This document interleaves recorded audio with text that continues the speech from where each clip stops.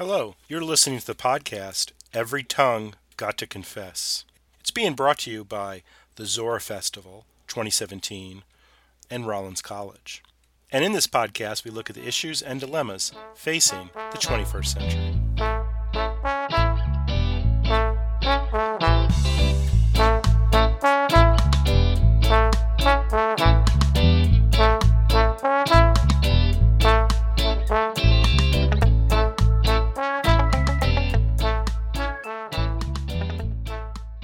Hi, I'm Robert Casanello, an Associate Professor of History at the University of Central Florida, and I will be your host for this episode of the Every Tongue Got to Confess podcast.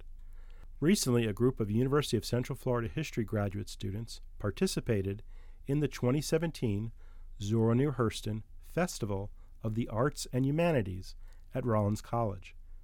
The event included presentations under the theme Communities Conference, Civic Conversations Concerning 21st Century American Life in Communities of Color. After the conference, Jose Flores discussed his research with fellow graduate student Portia Dossi. Flores' research topic, Pan-Africanism in Harlem, Arturo Schomburg and the Quest for Community Identity, focused on activist, writer, and philanthropist Schomburg and his work to unite people of color during the Harlem Renaissance. Let's listen to their discussion. Hello, my name is Portia Dossi. I'm a student at the University of Central Florida, here with Jose Flores, a fellow student at the University of Central Florida. Jose, can I ask you a little bit about your project today? Yeah, my project is called Pan-Africanism in Harlem, Arturo Schomburg and the Quest for Community Identity. It's actually a small insight into a bigger project about Puerto Ricans in Harlem and in New York City and how they navigated political avenues to create channels that Puerto Ricans ultimately would use in the 40s, 50s, and 60s. Kind of what people know as like the West Side Story image and what people assume Puerto Ricans were like in the city. Kind of backtracking that to kind of the pioneers that brought that on. So my project is on one of the gentlemen that I research, and his name is Arturo Schomburg, and who was a elite philanthropist in Harlem during the Harlem Renaissance. And because of the Zora Festival, I chose to focus on him. And kind of showcase how he used Pan-Africanism as his avenue to create political expression, at least for the Puerto Ricans that at the time might have had identity crisis, and to help what was a kind of a social revolt that, now we look back and reflect fondly. And Schomburg kind of expounding on kind of all his efforts and everything and kind of the influence that he has today. So the project focuses on him and kind of his life and all that. So, for those who may not be familiar, what is Pan-Africanism? It's a belief that, the political, economic, and freedoms of African people can all be bettered through a coalition of unity in all efforts, whether it be art, economics, or everything. And W.E.B. Du Bois and the Pan-African Conference in London is one of the first places, and other places adapted platforms. And those are a little bit more of political movements that have very established, and some people, whether they like them or not. But Schomburg had a more popular approach to the people by saving original manuscripts and kind of not always tying himself to whether a conference or a meeting, but to the actual belief of uniting people of color in their efforts always. How did you get interested in this? Well, being born and raised in Puerto Rico, my dad's a Puerto Rican historian, and I have family in New York, and I won the Conference Graduate Research here at UCF the year, so I used the money to travel up there, and I met some people at the Schomburg Center for Black Studies in Harlem, and the Center of Puerto Rican Studies at CUNY Hunter College. And basically, it just came about through innate looking into their personal collections. Jesus Colon, Oscar Garcia Rivera, and Arturo Schomburg were kind of the folks, and kind of looked at them using those avenues. And I kind of got enthralled by the collections they have. They were massive and very interesting. And I got drawn. Somebody had an unpublished poem by Langston Hughes on the American question, on the doubts of Puerto Ricans and their identity. And those three Puerto Ricans kind of represent that triracial identity crisis that Puerto Ricans faced. Schomburg in particular, because he moved from a Spanish holding to the U.S., and then Puerto Rico became an American holding. So his identity also reflects into the other folks as part of Spectrums goes. So is there any specific things you'd like to highlight in your research? I particularly like this project, obviously, because I'm tied to the Puerto Rican community in New York, and it's always been a part of our culture, and it's very vibrant how we see Puerto Ricans now in New York City. But I think it's important to see the people that moved there the first time. Even Puerto Rico wasn't a part of the U.S. that moved as migrants there, and today thinking about it, the Schomburg Center provides the whole notion that history is alive and well, and that you can see it and feel it yourself and understand it yourself. In a very public and kind of personal way.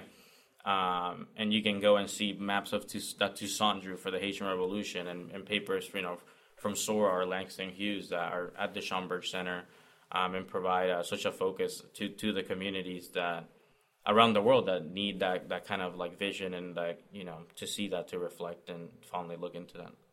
What do you see as the connection between Schomburg and Zora, maybe if there is any?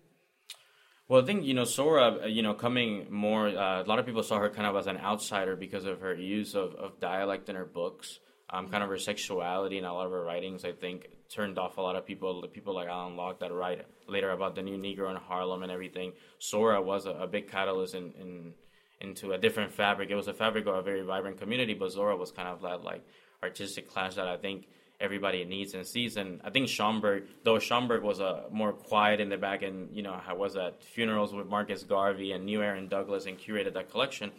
They're both still outsiders that have the Afro connection and that innate feeling of identity to that. And that's kind of what drives them and makes that connection. And I think that's why a lot of us reflect with the themes and topics that they shared so much in their effort to preserve. And even to this day, Schomburg, the Carnegie Foundation bought so many of those volumes. It's quite a testament to that.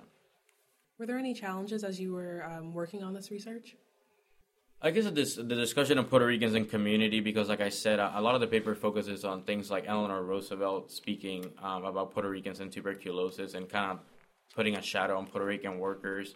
And a lot of people don't like to hear ill about Eleanor Roosevelt at times. So a lot of people in that research and traveling up there at times, and like some of the research in the collections, I guess you find those roadblocks.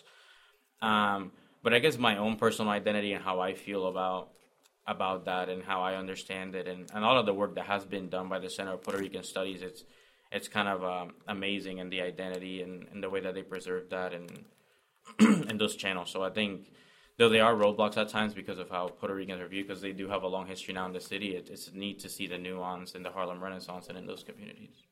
Is it okay if we backtrack to the Eleanor Roosevelt story? Yeah, absolutely. I'm not familiar with it, so... when Puerto Ricans moved to New York City, the housing developments that they were pretty much faced upon were about the same as the huts that they had in Puerto Rico, and a lot of Puerto Ricans write about it, that they were the asbestos and the animal and the feces, it was just too bad, and they were dying of tuberculosis, to which Eleanor Roosevelt gave a speech. Then the Roosevelts were still in the city machine of New York City, kind of saying that the workers that were Puerto Rican were bringing tuberculosis and these efforts, but in reality, Puerto Ricans were arguing that the health department in New York City was actually failing its people, which it was, because it led to a series of investigations by future people once the Roosevelts were out of New York, and it kind of shows how those communities were falling down and basically making their people sick. So it again brought a whole notion of our Puerto Ricans getting brought here just to be fodder for a factory, or actually trying to better themselves. And meanwhile, you have Eleanor Roosevelt, who was such a big voice, and who now we see fondly as a sort of like motherly figure. You see her in newspapers and creating, political action. And Puerto Ricans rallied around that. It was around the same time too of the Harlem and Jewish riots also at one point that happened. And you see these people like Jesus Colon and Oscar Garcia and Schomburg kind of reflect that and see themselves in those situations and kind of get back to Eleanor Roosevelt trying to, at least the city politics, reassess how Puerto Ricans were viewed in the city, because they lost the next day. 75% of Puerto Ricans had lost their jobs. And these were like factory workers, people that worked, hotel, like laundry sections and everything. So they people just assumed that it brought forth a whole other issue. But in reality, Puerto Ricans could show themselves and demonstrate. And those things actually help, like I said, that ultimate golden age of Puerto Ricans that, gets shown and people recognize. So where do you go from here with your research? Well, that research, it's funny, my dad's actually collecting the primary works of the first Prime Minister of Industry in Puerto Rico, who was connected to Jesus Colon, and they had a lot of writings back and forth So I guess that project's still working on that side. Personally, myself, I haven't been working much on this project. I moved on to my MA thesis on Two Life Crew in the city of Miami, and focusing on that. But I think I'll always revisit Puerto Ricans in the city, things like, in the Afro community, kind of like Basquiat. I kind of want to look into that and how, like, ultimately these are the people that are kind of the seeds from those archetypes that move forward and move modern culture. Is there anything else you'd like to add? No, I think that's everything. All right. Thank you for your time. Yeah, absolutely. My pleasure. Thanks for listening to the Every Tongue Got to Confess podcast. Be sure to find the rest of the episodes by searching for us online and subscribing to us on iTunes.